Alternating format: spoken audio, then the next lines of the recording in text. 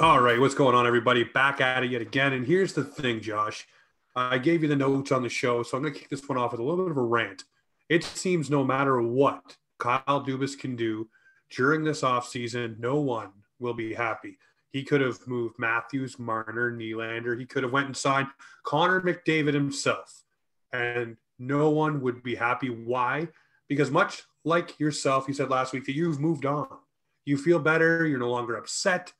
A lot of Leafs nations are still holding on to that loss, and they're not letting it go and enjoying the fact that we may actually have a bit of a better roster than last season. But no, you can't take the blinders off yet. Everybody's still fueled with anger, I guess, because it's so soon. Well, guess what, ladies and gentlemen? Buckle up, because in less than a month, training camps open, and there's going to be development camps going on and everything for your team. So let go of whatever angst or problems you have with your team. For us, it's the Toronto Maple Leafs, and get ready, because hockey is coming back, and start getting excited about the guys that brought in. But I want to ask you, don't you think it's a little ridiculous? I mean, we're what now, 2 months removed from Toronto losing and blowing that lead? Can you not let it go and move forward? Guys have moved on from this team. New guys have come in. I think Kyle Dubas is doing a little bit of a good job this offseason with the limited cap space he has in addressing things for this roster. But I think you do have to park it and move on. Yeah, like you said, people are giving Dubas a hard time, saying he can't do anything right. I just look at the signings he made in free agency, and he got Curtis Gabriel at 750,000, Bunting at 950,000. You got a couple others of note: Richie at 2.5, Mrazek at 3.8. The total signings he had for guys that will definitely be on the roster was 10.7.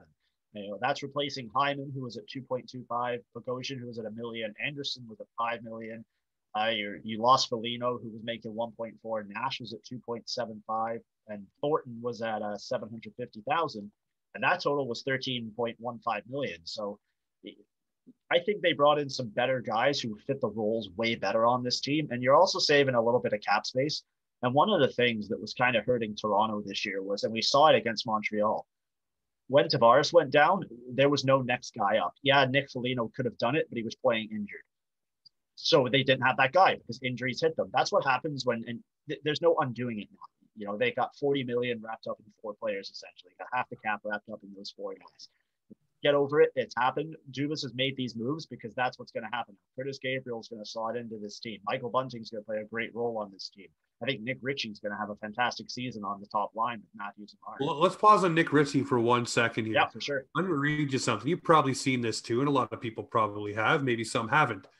So, player A, 15 goals on a line with Matthews and Marner. Player B, 15 goals on a third line and secondary power play unit. What player got more money? Zach Hyman at $38.5 million for the same 15 goals that Nick Ritchie scored in a lesser role with lesser talent with the Boston Bruins. Now, is Nick Ritchie going to be Zach Hyman, digging out the pucks, high energy, driving the net, all of those things? Maybe. But he still scored 15 goals, the same amount as Hyman with lesser talent. So if he gets a chance to sniff at that top 6 to be that more physical player, is he going to have the opportunity to score more goals, much like Zach Hyman? And this guy is younger than Hyman as well, with less injury history as well. So I think getting this player who was touring around the Air Canada Center, or whatever you want to call it, Scotiabank Arena. He went in, checked everything out. I think the Leafs had their eye on this guy, and that's why Hyman to them wasn't a huge concern, because they knew they had to address more holes than one. But you go and you sign this guy who had the same output as Hyman last year in a lesser role. I think it's an absolute no-brainer. And the guy's physical, can scrap the boot just like Hyman. But I like the fact that he's younger and the injury history is not there as it was with Hyman with the knees, like I told you last week. That is a huge concern to me. But what do you think? Nick Ritchie, you look at the 2 contracts, obviously you're going to go with the one the Leafs signed. You have to. Yeah, that's the thing. Like, I look at Nick, I'm a huge stats guy. I don't know if people know that about me. Like, I like the numbers and all that. Nick Ritchie, he's been interesting. I think this was a really good value signing for the Leafs. He was just under, like literally just under 1 expected goals per 60 minutes played. He came in at 0.99 expected goals per 60 minutes. What that means is for every 60 minutes he plays, he scores a goal. It's a pretty interesting stat.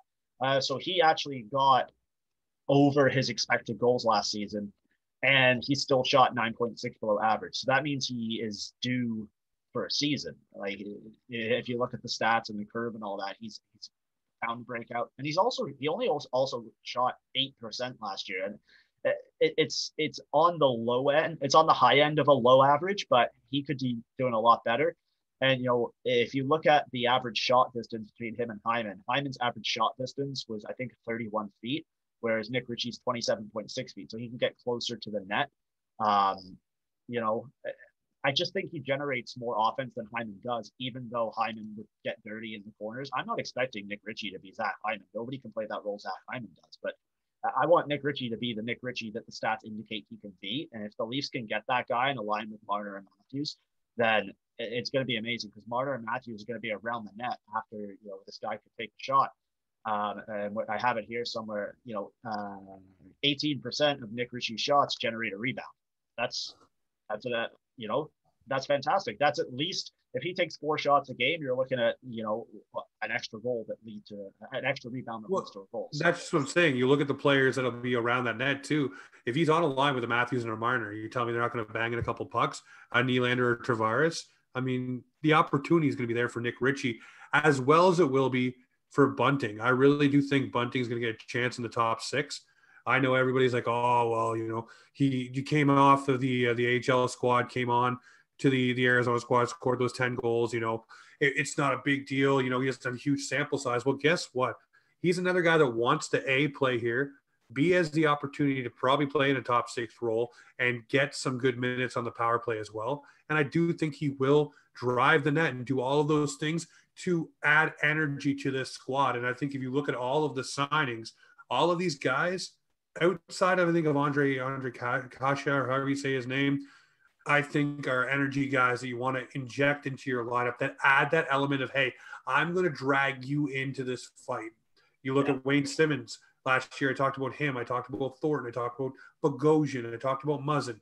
You need all these guys sprinkled throughout your lineup, and now you have the opportunity to do that on every line. Nick Ritchie, Bunting, Curtis Gabriel, you name it. You can go through Wayne Simmons. So all be on different lines, and you can add and infuse some energy. Now, if you want to go and piss off a team, why not toss out a line of Curtis Gabriel, Wayne Simmons, and Nick Ritchie and just go ahead hunting?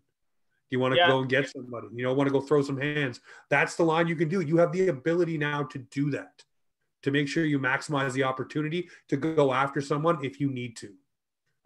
Yeah, for sure. I mean, if I've just been going off the consensus of what people think, and they're saying Ritchie's going to play on the top line. If I'm Dubas and Keefe, I'm not putting him on the top line to start. I'm putting Bunting on the top line. He's got 1.15 expected goals per 60 minutes, which is fantastic. He scored 10 goals in 350 minutes, which was, I think it was like 6.8 goals over what he was projected to do, which is amazing. His average shot in front of the net was like 16 feet or something like that, and only 16% of his shots were frozen. So you're looking at rebounds. You got guys to bang it in. That's a guy for me who can play on the top line, but that can also slide down to that third line because he's around the net and willing to work to put it in. There's not, like you said earlier, there's not too much of a sample size with him. So it'll be interesting to see what type of role he does pan out to play. I just think these guys, they have to go bargain bin shopping, and I think they got the best bang for their buck for what they spent. I don't really hate it. I didn't really hate any of the signings, to be honest. I look at a guy like Andre Kasha, and I look at the injury history, the concussion history, all of those different things. And with the players they have throughout this lineup, maybe you give him a load management kind of season where you put him in where you think this isn't going to be that physical of a game, or you put him on a line, whatever. I don't know if they're going to protect him from that kind of stuff, but if you look at the players they brought in for the physicality, it looks like this would be a player that could benefit from some of that. But at the same time, with those concussion histories, you really need to make sure you keep this guy away from those type of hits and type of plays. And I don't know about you, but the NHL, I know it's not shifting back to I'm going to knock you out and have a grinder or a scrapper in your lineup, but it's definitely leaning more towards the physicality side of things, like the hitting and the grinding it out and all those things. That seems to be where the NHL is going now with the speed.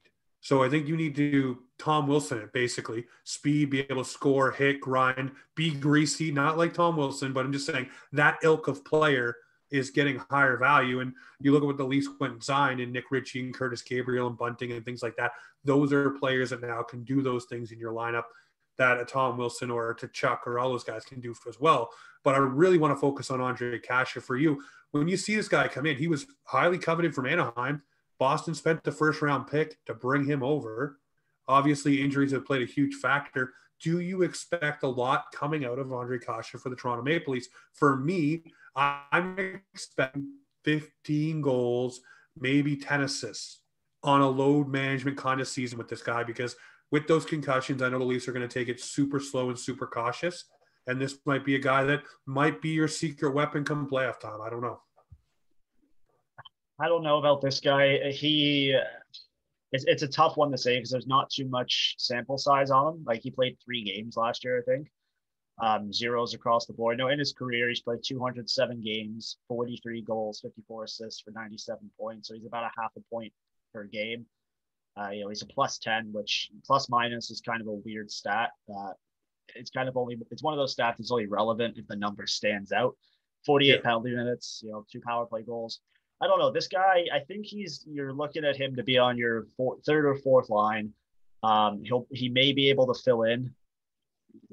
I don't know. Like it's going to be interesting to see what he does. I don't have, out of all the signings, this is the guy I have. I don't want to say low expectations, but I don't have any expectations for him because I kind of just want to see what he does in the first third of the season, maybe the first quarter of the season, and then go from there and see how they can use him in the lineup, because we're bringing in all these new signings, and I think people are forgetting that we have some Marlies who need to come up too, right? Like we're going to talk about those in just a second for sure. Yeah. So those guys still got to come up too, and they could overtake their place because it's depth that the Leafs need, and they've signed some depth players. So as for Kase, I'm not quite sure what his role will be on this team, but I think if they let him play his game, then he could fit on this team quite nicely. No, definitely. Well, let's touch about those Marlies before we jump into the goaltending situation here with the Leafs. I look at guys like Nick Robertson and Joey Anderson. Those are players that need to take the next step and come into this lineup. But from what I've heard and read, and also talking with a couple of friends of the show who cover the Toronto Maple Leafs, they said that the Leafs are very comfortable with having Nick Robertson play the entire season in the AHL and bringing him up a la Travis Dermott towards the end of the season and letting him play at the back end of that season and then lead himself into the playoffs as like a Travis Dermott-esque kind of thing. 27 games, get in the playoffs, get your feet wet. I don't think they're high on having him come in and take a spot unless he blows the doors off in camp. But, they went and signed that Gogolev guy as well. Another player that could come in and make some noise for this team. A lot of people are very high on him, but it seems like outside of Joey Anderson and maybe Mac Hollowell, there's not a lot of buzz around the guys from the Marlies challenging for a huge spot outside of Sandy and Liljegren, but I don't consider them Marlies. I consider those guys that should be with the Leafs right now. So I look at the players that I'm mentioning and saying these are the guys that I think that should be up. I do think Nick Robertson should be in the top 6, but I don't think the Leafs feel that way. And from what I'm hearing, they're completely comfortable with him riding the AHL for one more year. And I want to know for you, do you feel like that's going to stagnate Robertson's growth, or should he go down there and dominate while they have all these players up here and then bring this guy up when he's a little bit more heavier and ready to go? I think I have a theory. I can kind of backtrack here where you're saying that people aren't really talking about the Leafs prospects in the minors and they don't have a guy coming up. When the Leafs were bad, all we would talk about is, okay, who's the next guy to come up because this team sucks, like before the Matthews years. So you focus on the minors to see who you have there. We're not focusing on the minors anymore and the prospects because we can focus on the main team and be happy with the product. So we're not looking at the Marlies to see who can come up next because we already have those guys in the NHL. So that's kind of my little theory on why there's not so much talk around the prospects. As for the prospects we have, I think we have a couple guys in the minors who are NHL or if not almost NHL ready. Amirov's probably a year away. Pontus Holmberg, I think he could probably fill in if you have to. Robertson, I think he's got to be an NHL player next year for me. You have to do it. Mikhail Amarov, maybe 1 or 2 years away. Joey Anderson's shown he can play in the NHL. You got SDA. I'm not even going to attempt to say his name because I'll screw it up, but he's probably 1 or 2 years away. And then on the defense end, Liljegren, he's got to get a look this year because he's an RFA in 2022. Buck Hollowell has shown that he can play. And then they went and signed Carl Dahlstrom and Alex Biga. So those guys are going to be challenging as well. So I don't like when people say that we don't have players in the minors, because we do. We just haven't gotten a look at them because the talent pool on the main roster is there. Well, right? For me, that's what I'm saying. I'm saying we're not going to get a look at them because this team has already done what they need to do up top. And it's going to be a battle for these guys. And that's why I mentioned Joey Anderson to me, because that's the closest player I could see that would fit a role in the bottom six and wouldn't take away from the skill set of being in the top six. If you look at Robertson, he needs to be playing with players of his oon ilk, like a Matthews, Marner, Tavares, Nylander. He needs to be playing with those kind of guys. I don't think sitting on the third line with Kerfoot or Spezza, is really going to benefit his game unless you can specifically use the home ice advantage and line up match the hell out of it and get him on the ice against fourth lines and third lines to boost his confidence. But then you're line matching and then you're trying to get him out there just because you want him out there. Yeah. So, I mean, that takes up a roster spot to me that could be better suited for one of these guys we've been talking about for the past couple minutes. And that's why Joey Anderson to me is so much more closer to getting in the lineup, because he will fill in that bottom six role, probably can play on your penalty kill and do those kind of things you would ask of him.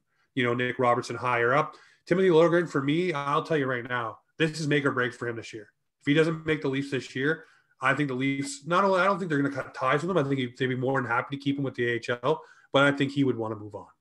I think he would want to find himself another landing spot. Sandin definitely is going to be a part of the squad, but for Lily, I think this is make or break. Yeah, it's a prove it year for him, and I think it's the perfect year to do it because it's kind of a prove it year for everybody, right? If this team doesn't get past the first round this year, I think you're looking at a nuclear type of blow up, I believe, and it's going to start with the front office. I'm sure we can get to that later, but it's a prove it year for everybody, so I think it's kind of the perfect opportunity to see what you have and either get it done or don't. Sure. Definitely one of those years.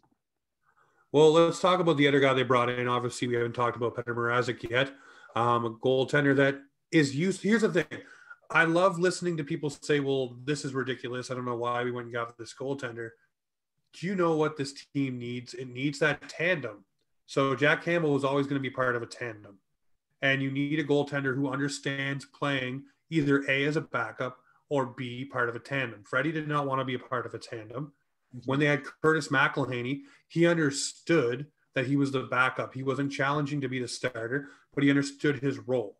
So now you have a player in Petr Mrazek who understands how to play the 1A, 1B system as a goaltender in a tandem comfortably.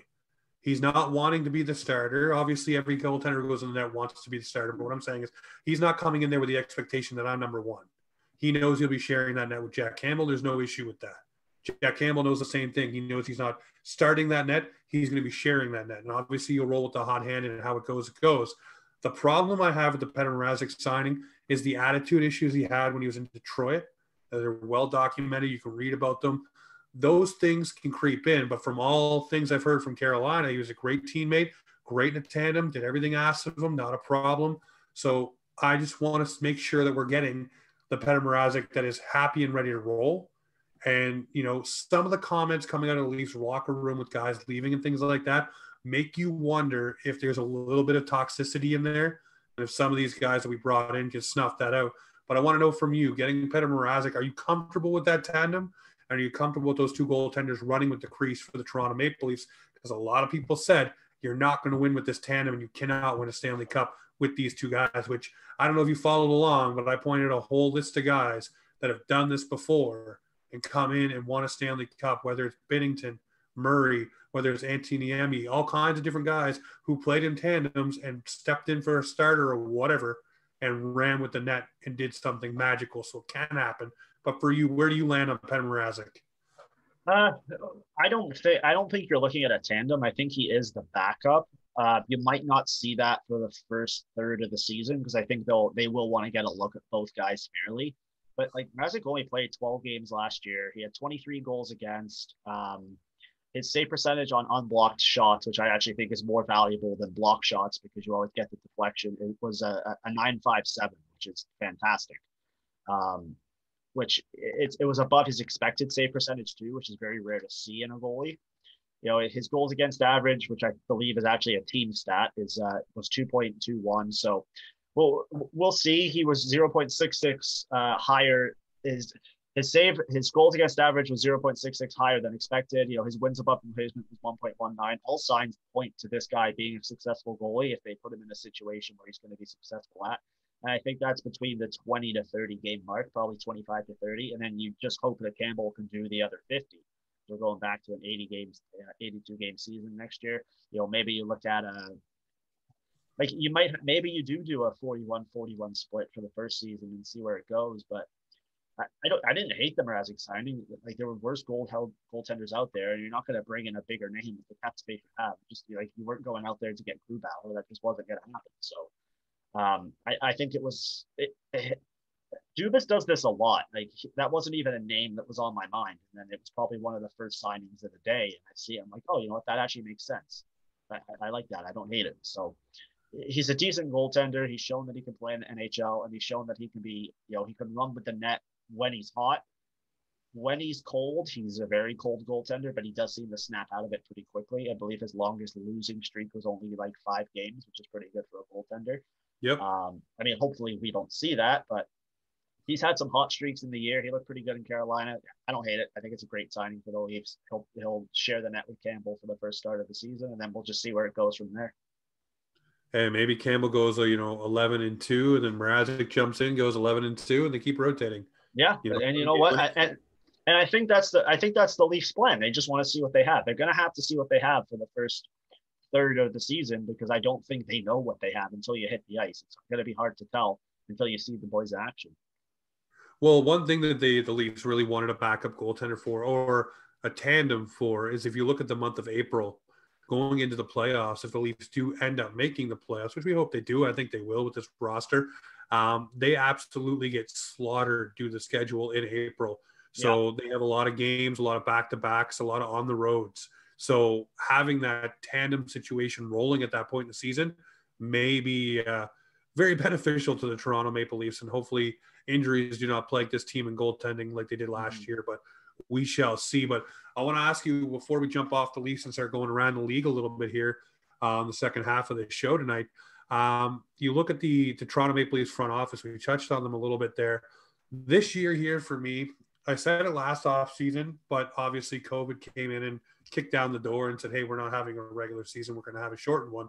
This is the first full season for Kyle Dubas and the first full season for Sheldon Keefe. And by full season, I mean full 82-game season. Yeah, with together.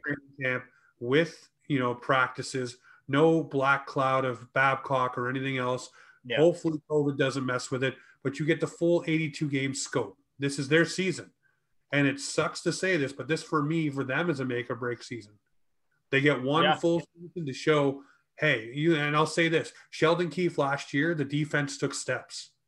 They were a better defensive team last year.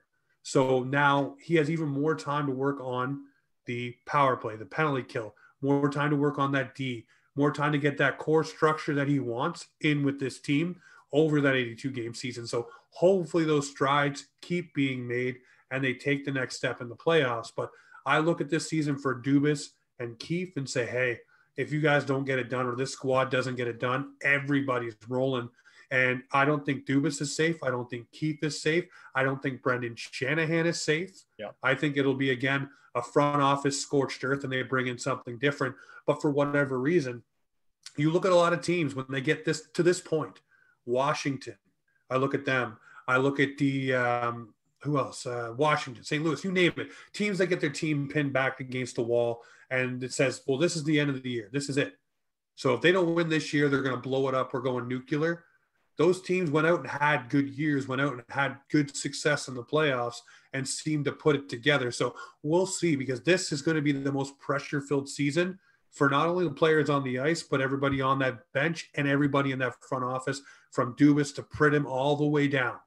This is going to be the most crucial season for all of them, and everything has to hit. Every deal you've signed, every player you've backed, everything has to come to fruition this season. Otherwise, I think they're all walking out the door. And I think one of those core three, as I call it, because it's not the core four, 6'9" for Willie Nylander is not a handicap deal for what he brings. One of those three players on the $11 million deals will be out the door. And I do think it will be Mitch Marner. I think it should have been Marner this offseason, but that was probably my emotions getting the best of me. There's a guy on Twitter, I don't know if you follow him, at JFreshHockey. He's really good. He has some stuff. I think I subscribe to a couple of his things. He has this model, and it pumps out predicted standings based on what the teams had. And on August, let me get the date right here. July 30th, he pumped out some standings with the current rosters that the team has. And he had Toronto finishing second in the Atlantic at 109 points, just 2 points behind Tampa Bay, who got 111, and then 8 points ahead of Florida, who had 102, and Boston also had 102. So this team, the models like it. I think Dom Lucian had some positive things with his model too with the Leafs. So, but like I say, the model and the ice, the eye test and analytics, they don't always meet. That's why you got to be fair and look at both sides, which I think I do a fair job of doing. So I always like looking at the off-season predictions and then taking a look at what they do on the ice. So we'll see what happens there, but just wanted to shout that out because I thought it was, people are saying this team doesn't even have potential with the names they have on paper. And you look at that, second in the Atlantic, 109 points. So. Well, that's what I was saying earlier, though. I mean, you look at this and you look at what the models show or whatever, right? I look at all these things too. I'm with you on that. But then you look at all the fans saying this team isn't going to contend with the signings they made. It's like, can you pull your head out of your ass for a second and just look at what's going on? Yeah. Just look at this team, okay? Even without those signings, you still have Matthews, Marner, Nylander, Tavares, Riley, Brody, Muzzin. You have two capable goaltenders in the net. A lot of teams don't have that. A lot of teams don't have one superstar. Superstar is what I'm calling a guy who scores in the top 5 of the NHL, in my eyes, superstar. A guy who wins the Rocket Richard Trophy, superstar. Yeah. A guy who's a point per game player for your team, John Tavares, superstar. Willie Nylander, I'll put him on the rung. He's a star because he can get it done. If he turns it on, he could probably be a 40-goal scorer if he turns it on. But I'm just saying, teams don't have that luxury, and the Leafs do. So I think everybody needs to park their emotions. Again, I'm going to say this. Park those emotions and get excited for what's going to happen with this team. Everything the meathead section of Leafs Nation has asked for has now come to fruition. You've got your Nick Ritchies, you've got your Curtis Gabriels, you've got your physical players, which we all love. I avoid that side of Twitter. I know, but you know what? You see it still. Yeah. You still see it, and it's a very vocal minority, but you still see it in a lot of people. When the Leafs lose or the Leafs are in this part of the season, a lot of people jump onto those bandwagons with those type of guys and start getting hyped up with them because they're still upset and pissed off, which, as like I said, just park your emotion and get excited for what we have because this season probably will be really good. And this season, probably they will take those next steps, but we don't know until they get on the ice. And it sucks. We have to wait 82 games until next spring to see it. But guess what? This is what we got. And if you're a fan of a hockey team, this is what you sign up for. Yeah. You sign up for the heartache, and you sign up for the excitement, and you sign up for the disappointment, and you sign up for the excitement. Hi, Raptors fans, we just lost Kyle Lowry. You sign up for that too. You sign up for it across the board. Yeah, but you know what, though? You mentioned that it doesn't really matter till April, and it doesn't. I don't care what this team does in the regular season. If you win the division, great. Prove it in the playoffs. And I think that's what we're waiting for. Like, I'm not going to get – and I was saying this in the beginning. I was heated after that playoff loss because that was friggin' heartbreaking. But you look at this team now, they have potential, but I don't care if they have potential in the regular season. Finish fourth for all I care. Make the playoffs and upset the first seed or whatever. I don't – it's you got to prove it for me in the playoffs. And I think that's when I'll start to really, like, care about this team again is when they make the playoffs. But the regular season, if they lose to 3-2 in overtime to friggin', I don't know, Seattle, I'll be like, oh well. Get it done in April, like and that's what this team's done. And I think a lot of fans feel that way. I mean, I say that now, but then I'll be, at the Scotiabank Arena, had a couple beers and, Marner gets the stick in overtime and I'll be the happiest guy on earth when he scores the goal. But As for now, level-headed Coach Josh is saying, I'm not that excited. No, I'm excited, but I won't have as much investment in the regular season. The benefit I had here is you know what? I took a break. I took a break from it all. I didn't do a podcast, didn't do videos, didn't do TikToks, didn't do nothing. Mm-hmm. And then I came back to it. I took a pause. And my excitement's there because you know what? I'm like a kid in a candy store. Every time there's UFA, I can't wait to see what the Leafs are going to do. Can't wait to see what this team's going to do on the ice. I want to plug it all into NHL, whatever version you're playing, and seeing how it performs on the models when I'm playing with it. I don't care. I want to see it. I want to enjoy it. Yeah. I want to. This is an outlet. This is something you do to get excited about. Like this podcast is an outlet to vent when you're pissed off about the Leafs and have some fun talking about it. And now look, we're laughing and smiling about it. So for me, the Leafs are a zone where you come in. You can be pissed off, happy, angry, mad. Doesn't matter your emotion. You're still going to enjoy the team when it gets on the ice. Everybody is. We'll all be amped up opening night. We'll all want to know who's in the roster. We'll all want to know who's starting in net. You know, you can't tell me you don't want to know those things. So, you know, it's all going to come back to that point when it gets to that point. But right now we're in the dog days of summer. So everybody's going to be, like I said, jumping on with Meathead Twitter for the Leafs Nation and just banging their drum that this sucks and this team sucks and everybody sucks. But come game one, everybody on the Leafs will be the biggest king in the city because that's just the way it goes and the way the cards fold. But hey, we're going to move on from the Leafs because obviously we got to get around the NHL. So we're going to make this easy. I want to ask you, Josh, I want to get your 3 teams you think that are the most improved this offseason just by the moves they've made. Oh, wow. I don't know why I'm thinking about this. I have it written down. So number 1, I thought the Kraken had a great free agent signing. Like they didn't have a great expansion draft, but their free agent signings were pretty good. They got Philip Grubauer, you know, Vezina finalist last year, 1.95 GAA, 9.22 save percentage, nothing to, you know, frown at. And they also have Chris Driedger to a 3-year, $10.5 million deal. That was a pretty solid goaltending duo. They also got more scoring depth, which they didn't have after their expansion draft. You know, they got James Schwartz and Alexander Wenberg. And then they also added Jamie Alexiak, shout out to his sister who's doing fantastic in the Olympics right now, and Adam Larson. I think they overpaid quite a bit for Alexiak, but he's going to add some size to that lineup, which they already had. It was a good day. It was a good couple of days for that team. They did really well. But I think the most important thing is they added the things they needed, but also left themselves with around $16 million in cap space. So they're going to be looking at the trade deadline. I think the Kraken are approaching this the right way because they're in a weak division. So either this team runs hot for the first half of the season and then they approach the trade deadline and they can decide, okay, we're all in. And now they have $16 million at the trade deadline. Or they can say, oh, you know what, we're not quite there this year. And then you still have $16 million for the next free agency, probably plus some because you get rid of some guys. I liked what they did. My second team that I think did well is the Devils. They needed, you know, bottom line, they needed an elite defenseman and they got one in Doug Hamilton, 7-year contract, $9.5 million per season. I thought that was about $2 million over what he deserved, but you always get overpaid in free agency. He's a great skater too, so he'll do well on that team. And they also added more goaltending. You know, they got Jonathan Bernier, 2-year deal, you know, adds some experience. Who's their starter? Mackenzie Blackwood now has a reliable backup. So I didn't hate that signing because Bernier had some pretty good numbers on an absolutely terrible Red Wings team last year. So we'll see what happens there.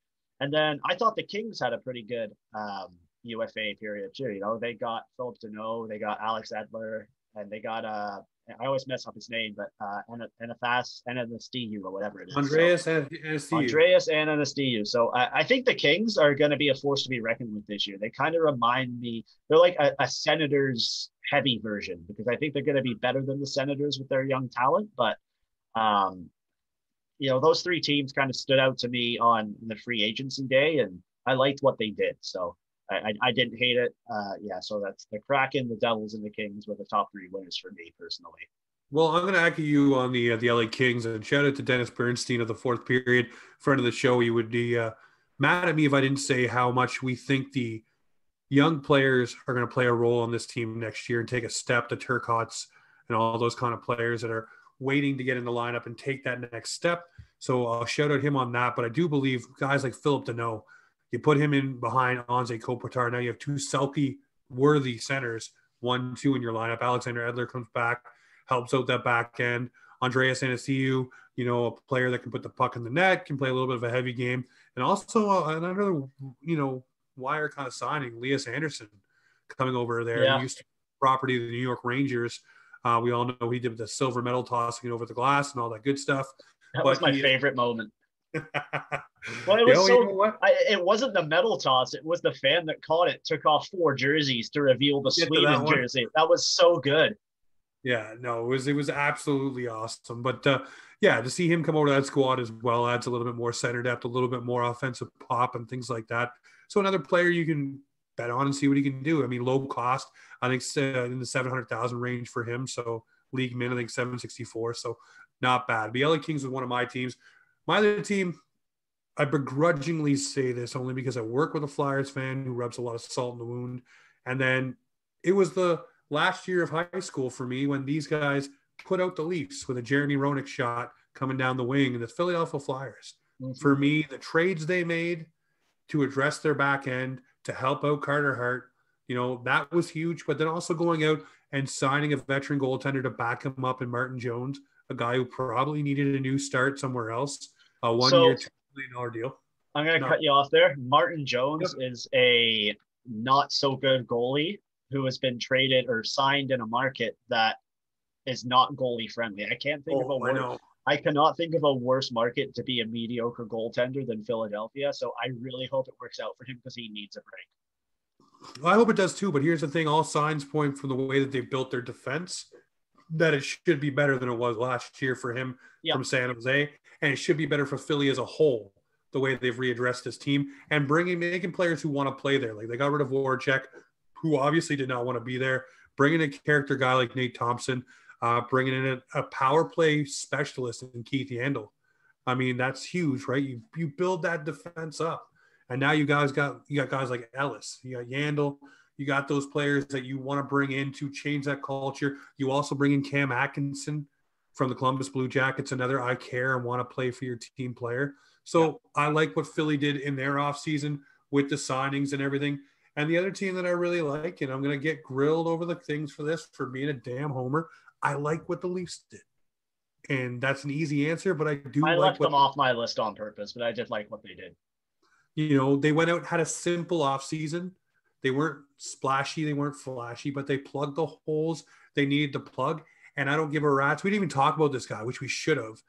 I think that your third line center is going to be Kampf, and he's a defensive center. He's going to win you draws. And when I think of defensive centers, I think of Mike Zigomanis, a guy who can win the draw, a little bit physical, a little bit scrappy. I think of Yannick Perreault, guys like that who can win the draws back in the day with the Toronto Maple Leafs. I look at this guy and say, same ilk. Can win the draws, played against the top offense of the other team when he was in Chicago, was looked upon for penalty killing stuff, can be that guy that'll help you out. And that's an under-the-wire signing or, water signing, whatever you want to call it, that we didn't talk about. But I think the Leafs definitely had a low-key good off-season. And I know I'm going to get roasted for that, but I definitely do think they did. For now, we'll flip the coin. What are the 3 teams for you that had a bad off-season? Absolutely bad off-season and, may have turned their fortunes to the worst. I'll start from 3 and go to 1 because I think that'll be funnier this way.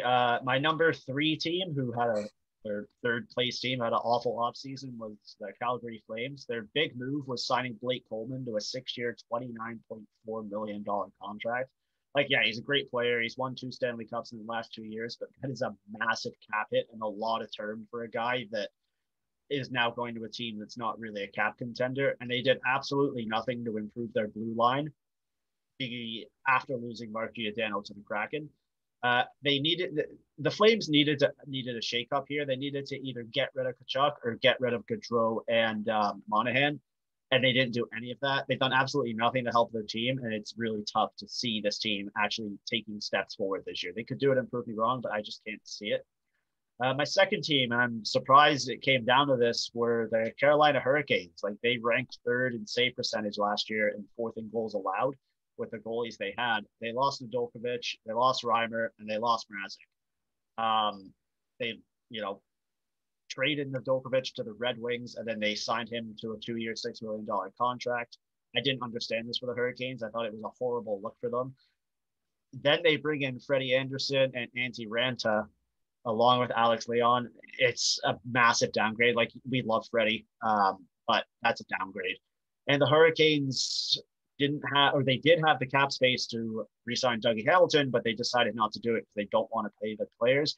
And they also brought in Tony DeAngelo, which, yeah, he's a good NHL defenseman, but that was not the best PR move for them.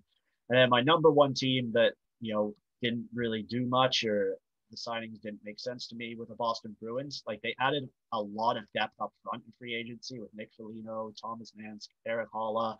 On the back end, they brought in Derek Forbett, but they also re-signed two of their own free agents. Obviously, they re-signed Tyler Hall and Mike Riley. Goaltender Linus Ullmark, but I don't know if he's the guy for that.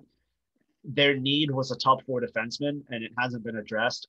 Along with David Krejci leaving the Bruins and going back to Czech Republic, which was a family move for him. They don't really have, any guys in the system to fill his role. Foligno was beat up. Charlie Coyle is going to be a third line center. I don't really know what's going to go on with this team. I don't think they have guys who can step up and fill the role. Like, they'll probably make the playoffs, but I just think the Bruins could have done a lot more. Instead, they decided to stick with their guys. So I thought the Bruins had more potential.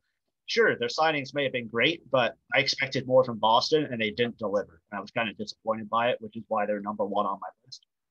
I'll get heat for that, but I don't care. Well, I'll go from 3-1 as well, and I will say I'll echo you on the Boston Bruins. This smacks of the fact that that Tuukka Rask signed a deal once he's healed up from his hip surgery and back with the Boston Bruins.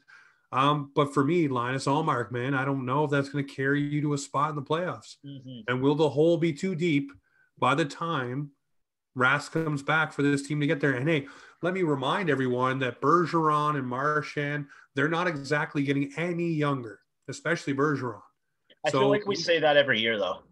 Yeah, but you know what? Father Time eventually catches up to guys, and this will probably be that year, because you don't have the goaltending, so now you have to play a little bit harder. You have to score more goals. You have to have more goal support than you're used to having to have.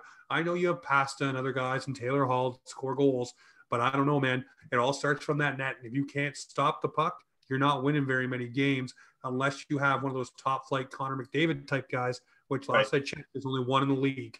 So he's only on Edmonton and not the Boston Bruins. So, yeah, they rank third for me. The other team, I'm going to echo you again. It sucks we have the same list. Carolina Hurricanes. And for me, it's not just losing the goaltenders, which blew my mind. That was crazy. You should have kept that young goaltender and signed Ranta, but instead, for whatever reason, you were married to the idea of signing Freddie Anderson. He was linked to them for other trades, so they wanted him. So they went and they got their guy, I guess, and that's what it is. But for me, you've built a brand here. You've built such a thing with this Carolina Hurricane team, a bunch of jerks. Everybody rallied around you, even us. We didn't like another team, but hey, what you did was cool. The end of the game with the claps and all the different things they did, they brought new energy to the game. But then you go and get someone like Tony DeAngelo. I think that just takes a hit to all that credibility and all that stuff you built up, all that goodwill goes out the door the second you do something like that. And I don't care how they spin it and how that player spins it or how the GM spins it or whatever Rod Brind'Amour can do to rehabilitate this guy. It's not going to matter. It's what's already happened. You shouldn't have brought him in. And the reason why you brought him in is because you didn't want to pay Dougie Hamilton $9 million. You wanted to pay $1 million for the guy to do the same job, and you didn't care what it did to your brand, which sucks because you spent so long building that up and making it something that people were actually excited and proud to be around. Now that's taken a huge hit, and who knows where they go from there. But you look online, there's people saying they're not going. There's people leaving the team in the PR department and different departments throughout, just leaving and saying, thank you, I've been here for however many years, but I'm done. Yeah. I'm done. Yeah. And they're not being negative about it, but they're just saying I'm done. And you know that smacks of what happened. For me, my last team, though, we'll move away from that negativity right there. For me, the last team is the Vancouver Canucks. And I say this because I know you bring in a guy like Oliver Ekman-Larsson, and I know you bring in a lot of different players to help bulk out your lineup. Like you bring in Yaroslav Halak, to shore up the net position with Thatcher Demko. You do the Luke Shen signing, the Sutter signing, Tucker Poolman at that contract. I don't know.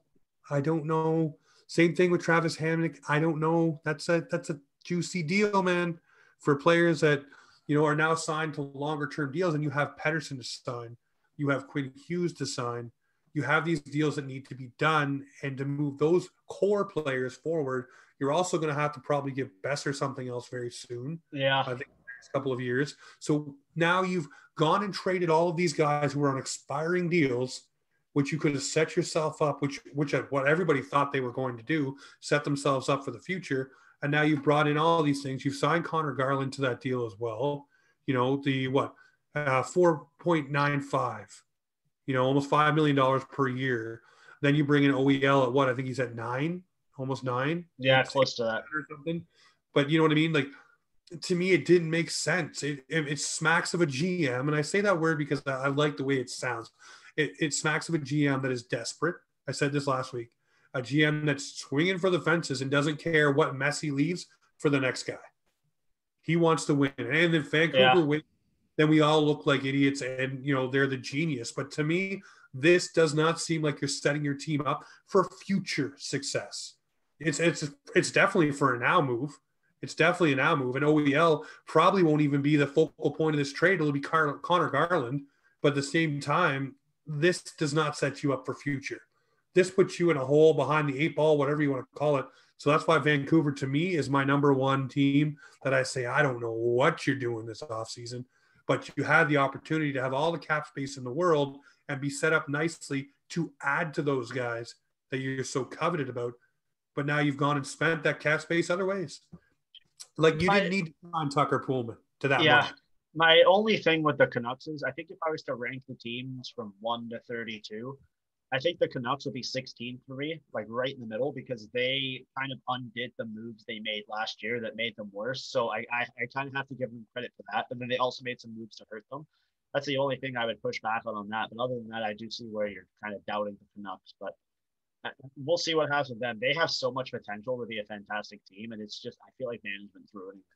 You know what? The scary thing for Vancouver, Josh, is it all hinges on the health of Elias Pettersson.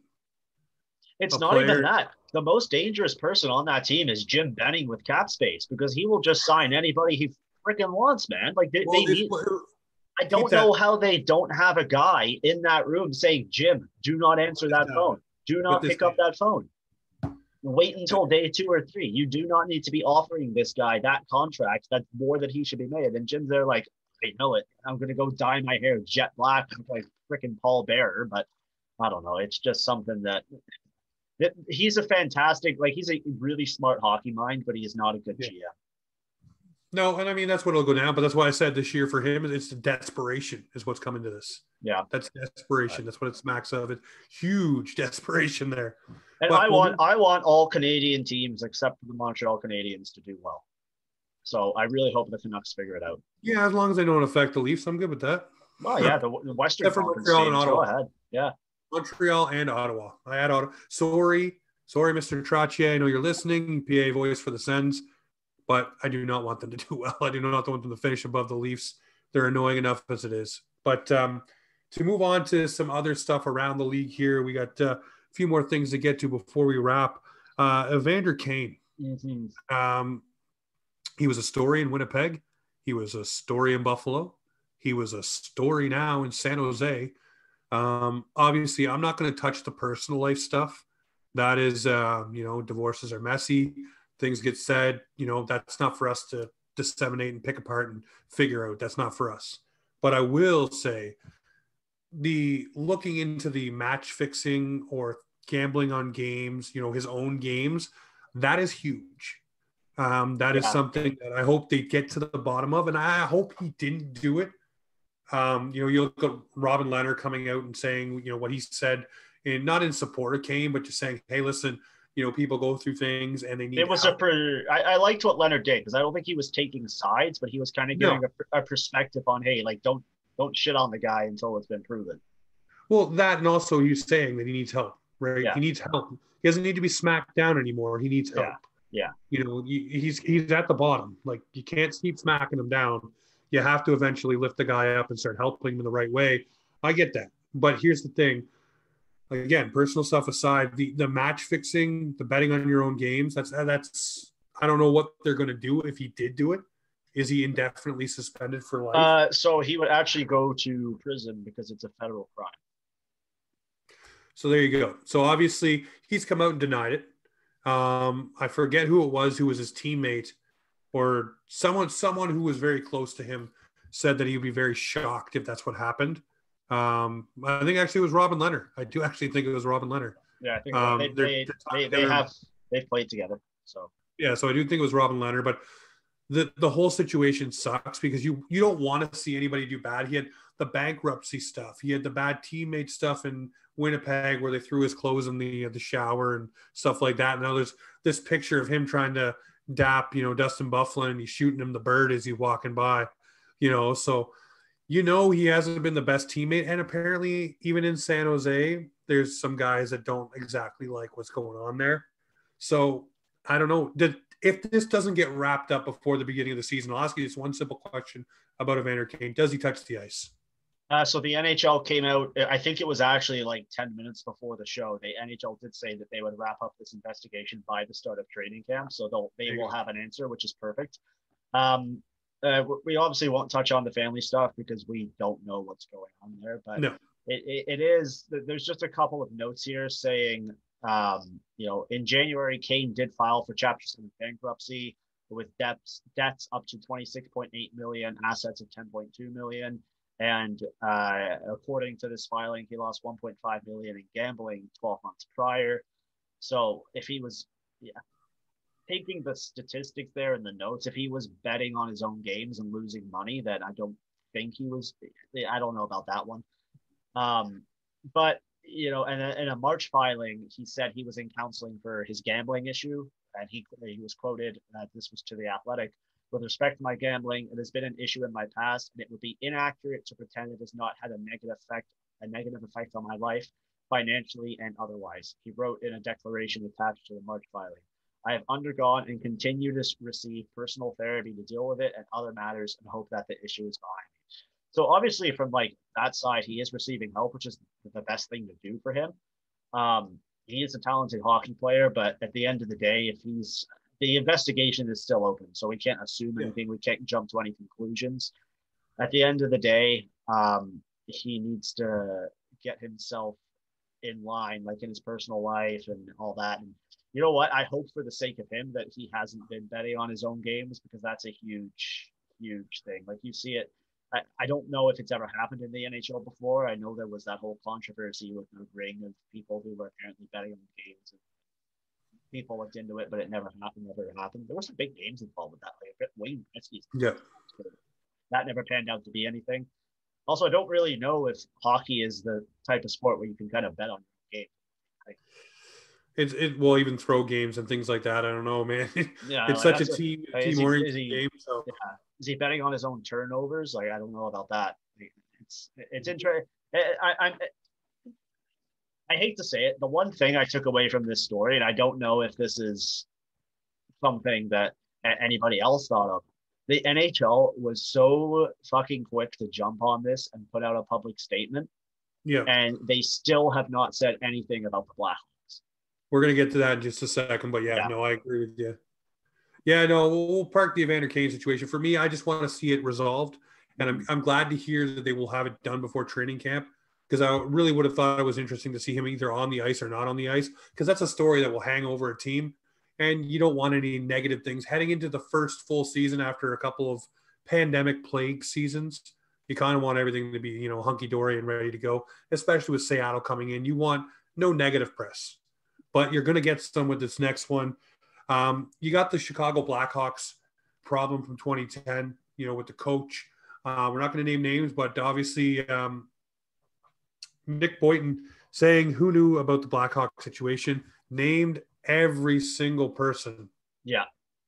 I didn't. You're gonna have to fill me in on this, because I didn't know. I haven't read this story, so I'd rather hear it from you, because there was when I googled it, there was so many articles. So I just want to hear what it is. Yeah. So Nick Boynton came out and said that, I believe it was I think it was Jonathan Toews. Let me just see. Did you see? Yeah, while you load that up, Jonathan Tays was out with a autoimmune disease this whole last season, and he's at Lollapalooza partying it up No, this weekend. he's out playing, having fun. You know, the Delta variant's out there where Lollapalooza is, and you're out there with your boys. So So here's one thing that you want to keep an eye on. If you haven't already, follow Rick Westhead. He will be on the Steve Dangle podcast yeah, this week, so you want to make sure excited you for that check one. that out.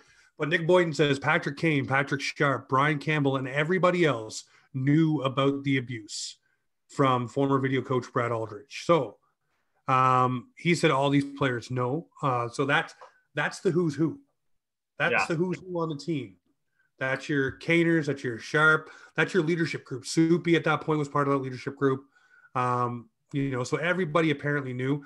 He's not the only one to say this. And here's the good thing, though. Now, I believe it's the owner of the team has come out and said every finding will be made public. So everyone will see the findings that's of this huge. That's huge. The only thing that Elliot Friedman said this might be a problem with is people wanting to come forward or say the truth, because now they know their name's going to be out there, because everything is going to be out there in the public. But here's the thing. Players like Nick Boynton and the other and Sopel and those guys are going to put it out there anyway. So if you're not going to, and it ends up be found to be true, and you're sitting there with your hands under your ass, not saying anything, you're not going to look any better if your name was already mentioned in this or you're a part of it. So if you sit back and say nothing, you're just as guilty as saying something. So you should get it all out there because it's all going to be made public. And by the sounds of it, it doesn't sound like it's going away. Rick Westhead has been putting the pressure on this, but everybody. I think if we're acknowledging Rick Westhead, we also need to acknowledge Katie Strang. She's done a fantastic job of this as well. And I forget the other one as well. There's another person with Katie Strang who broke a little bit more of this as well. But they're putting the feet to the fire, so to speak, and making sure something comes of this. Because it wouldn't have. Like they always say, it would have got lost in the Monday morning news cycle if it didn't. And this is the thing, players like Nick Boynton and Brent Sopel and those guys coming out and saying what they've said. Now the ball's rolling. Now there is actual players linking themselves to this. And now you have people saying, I don't want to talk about it, or I'm not going to comment about it, or I'm talking to such and such about it, but I'm not going to answer you about this right now. So there's stuff to this. So that there's going to be more of this. And I want this to come forward. And I will tell you right now, whoever is working in the NHL who knew about this and has now come out and denied it, whether it's Cheveldayoff, director of player personnel for the Chicago Blackhawks at the time, Marc Bergevin, whether it's Stan Bowman, whatever players, and nobody did anything about it, I think they should all be gone from the NHL. I think they should. I don't care what your standing is with another team. I think if you knew about this, were a part of it, turned a blind eye to it, I think you should be gone. No excuses, no exceptions. Well, you should be gone. There's not really been anything like this that has come to light in the NHL or other sports. And I kind of did some digging, and then my light bulb kind of clicked. And the closest thing I could relate it to was the whole Donald Sterling thing. When he was with I believe it was the Clippers, and he made a racist remark, and they had an investigation, and eventually he was forced to sell the team, and he was fined $2.5 million, which was the maximum allowable under the CBA, blah, blah, blah. And since then, we haven't really heard anything from Donald Sterling. This is on a whole nother level because, sexual abuse allegations, I'm sure we've all read the court filings. So that stuff was just absolutely disgusting. I think you're looking at if all these people are found to be an accomplice in this, you're looking at Cheveldayoff gone from the league. All the coaching staff on that team gone from the league. You're looking at Quenneville gone. Bergevin probably gone. You're looking at players who are currently under contract. You might have to suspend them or bar them from the league. And I don't know if you're going to kind of see an Astros situation here where if the players come forward and help the league, well, they'll have immunity over suspensions. I think this would help the suspensions massively because I don't know, man. It's such a tough situation to handle, and we want justice for what happened. I just don't think under the whole NHL and the culture of hockey, which needs to change, and it is slowly changing, it's going to happen because It just never does. It never works out. I hope it does this time. I hope we see a massive overhaul in all these, people that are still in the league, all these players that are still in the league, and they tried to hide it. I'd love to see if any of these players actually ever spoke up to someone with the PA or with the league, and if they were told to shut up and it'll be handled. But we'll see. I don't know. We can't really comment on it too much further because nothing else has been released, and there's no, it's not right to speculate on something that hasn't been closed. No, it's not. But like I said, the only reason why I'm saying what I'm saying is if there is, and this is found true, there has to be a precedent set here. But I've heard this one from a few people who are working on this and are part of this. This is the tip of the iceberg for things that have gone on. Oh, this 100%. Is the first one.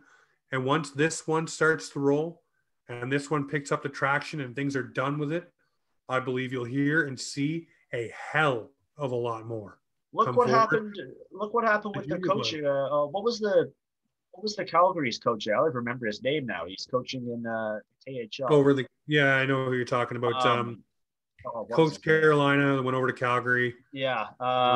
It's on the tip of my tongue. It doesn't even matter. I know right. Like that came out, and then eventually the Babcock stuff came out, and then a couple other things came out. The Dallas Stars stuff came out, and look what happened there. And now this is coming out. It's going to be weird to see. It's going to blow up. Yeah. It's going to blow up, and it's going to be a whole bunch of other different things. Not only for the NHL. I think it'll also affect junior hockey as well. Mm-hmm. And I think you'll see things from across the board. And I'm going to say it like this. I think you'll see the cockroaches start to scurry. Yeah. Once things start to come down and punishments start to be doled out, I think you'll see a lot of people and a lot of different things start happening that you wouldn't expect to happen. Yeah. And it makes me wonder why there was rumblings about Bergevin, last season about maybe he wanted out, maybe he wanted to be done. Maybe he knew this was coming. And maybe he just knew he didn't want to face the music. But we'll see what happens. He's there now. Yeah. So we'll see what happens. But speaking of the Habs, and this is how we're going to close it out, you look at what happened with the Logan Maluce drafting and stuff like that. We all wanted to see what Molson was going to say and the Montreal Canadiens with a statement. I don't care what anybody says, and I had a back and forth with a prominent, Scotian Canadian guy who does the Habs stuff. Shout out to him. For me, I felt it was greasy. It was slid in there a half an hour after free agency started, and everybody's buzzing about everything else. And I had people point out, well, then, it's a great time to put it out there because everybody's on social media and everybody's paying attention. No. They're not paying attention to that. Yeah, that was a news dump. You tried to bury it in all the free agency signings. It didn't work. You got caught. Yeah, I thought it was greasy. I thought it was the wrong way to handle it. No, the only way to describe it was fucking pathetic. Yeah. Well, it was just like you just said, it was a news dump. Yeah. What they needed to do is they needed to release that by itself the day before free agency. That in that middle ground right there, just drop it and put it out there and make the statement. Is what they said in that statement, was there some good in it? Yes, there was some good in it. We talked about the victim last week, but it was the wrong way to do it. What kind of pissed me off about the statement was the guy said if he was at the draft, not the guy, Jeff Molson said if he was at the table, he wouldn't have made that draft. Dude, you own the team. You control everything that team does. Don't tell me you didn't know about this shit before. Don't tell me you didn't know who your GM was going to draft. You're full of shit. If you had PR pieces in place already, you knew. Yeah, everybody. You fucking knew. So don't go and do that. Don't say that. That's just trying to save face is all that is. Sell the team. It's ridiculous. I didn't like the way that was done, but hey, I look at it like this. I said it last week and I'll say it again this week. All I want is that young lady to have the resources to be able to have a normal life. Yeah. And they did say they were going to help her. Yeah, no, that's the one thing I took away from that. I was absolutely thrilled to hear that, but I want to see the receipts. I want to see that it's actually happening. Yeah. And I want that person to take those steps. But like I said, no matter what, the shadow of Logan Mailloux and what he did will follow that person for the rest of their lives and their family. Yeah. It'll always be there. But hey, this show here, it is on Mondays. We drop it probably on Tuesdays. Well, hang on. We can't finish on that note. We gotta finish on a positive note. So we are going to finish on a positive note. I was just letting people know when this is going to drop, so they can actually start listening to it when we're on a regular road. We got a positive note here. For those that have been paying attention to the Olympics, Canada with a massive 1-0 win over the U.S. women's team, moving on to the gold medal game against Sweden. That will happen at 10 p.m. our time Thursday night, which will be, I think, 11 a.m. in Tokyo. The time difference is totally screwing up these Olympics, but congratulations to the Canadian women's soccer team at the Olympics. And some personal news. Tied the knot yesterday. Your boy's married. Official ceremony will be on September 4th, but we did the paperwork yesterday and it was really anticlimactic. So now the title of this episode is Josh Got Married. Period. Go for it. Go ahead. That's the title right there. You heard it here first. Ladies and gentlemen, Offside Hockey Talk in your ears. Monday nights, hopefully up by Tuesday. And hey, this is Offside Hockey Talk where hockey comes to talk.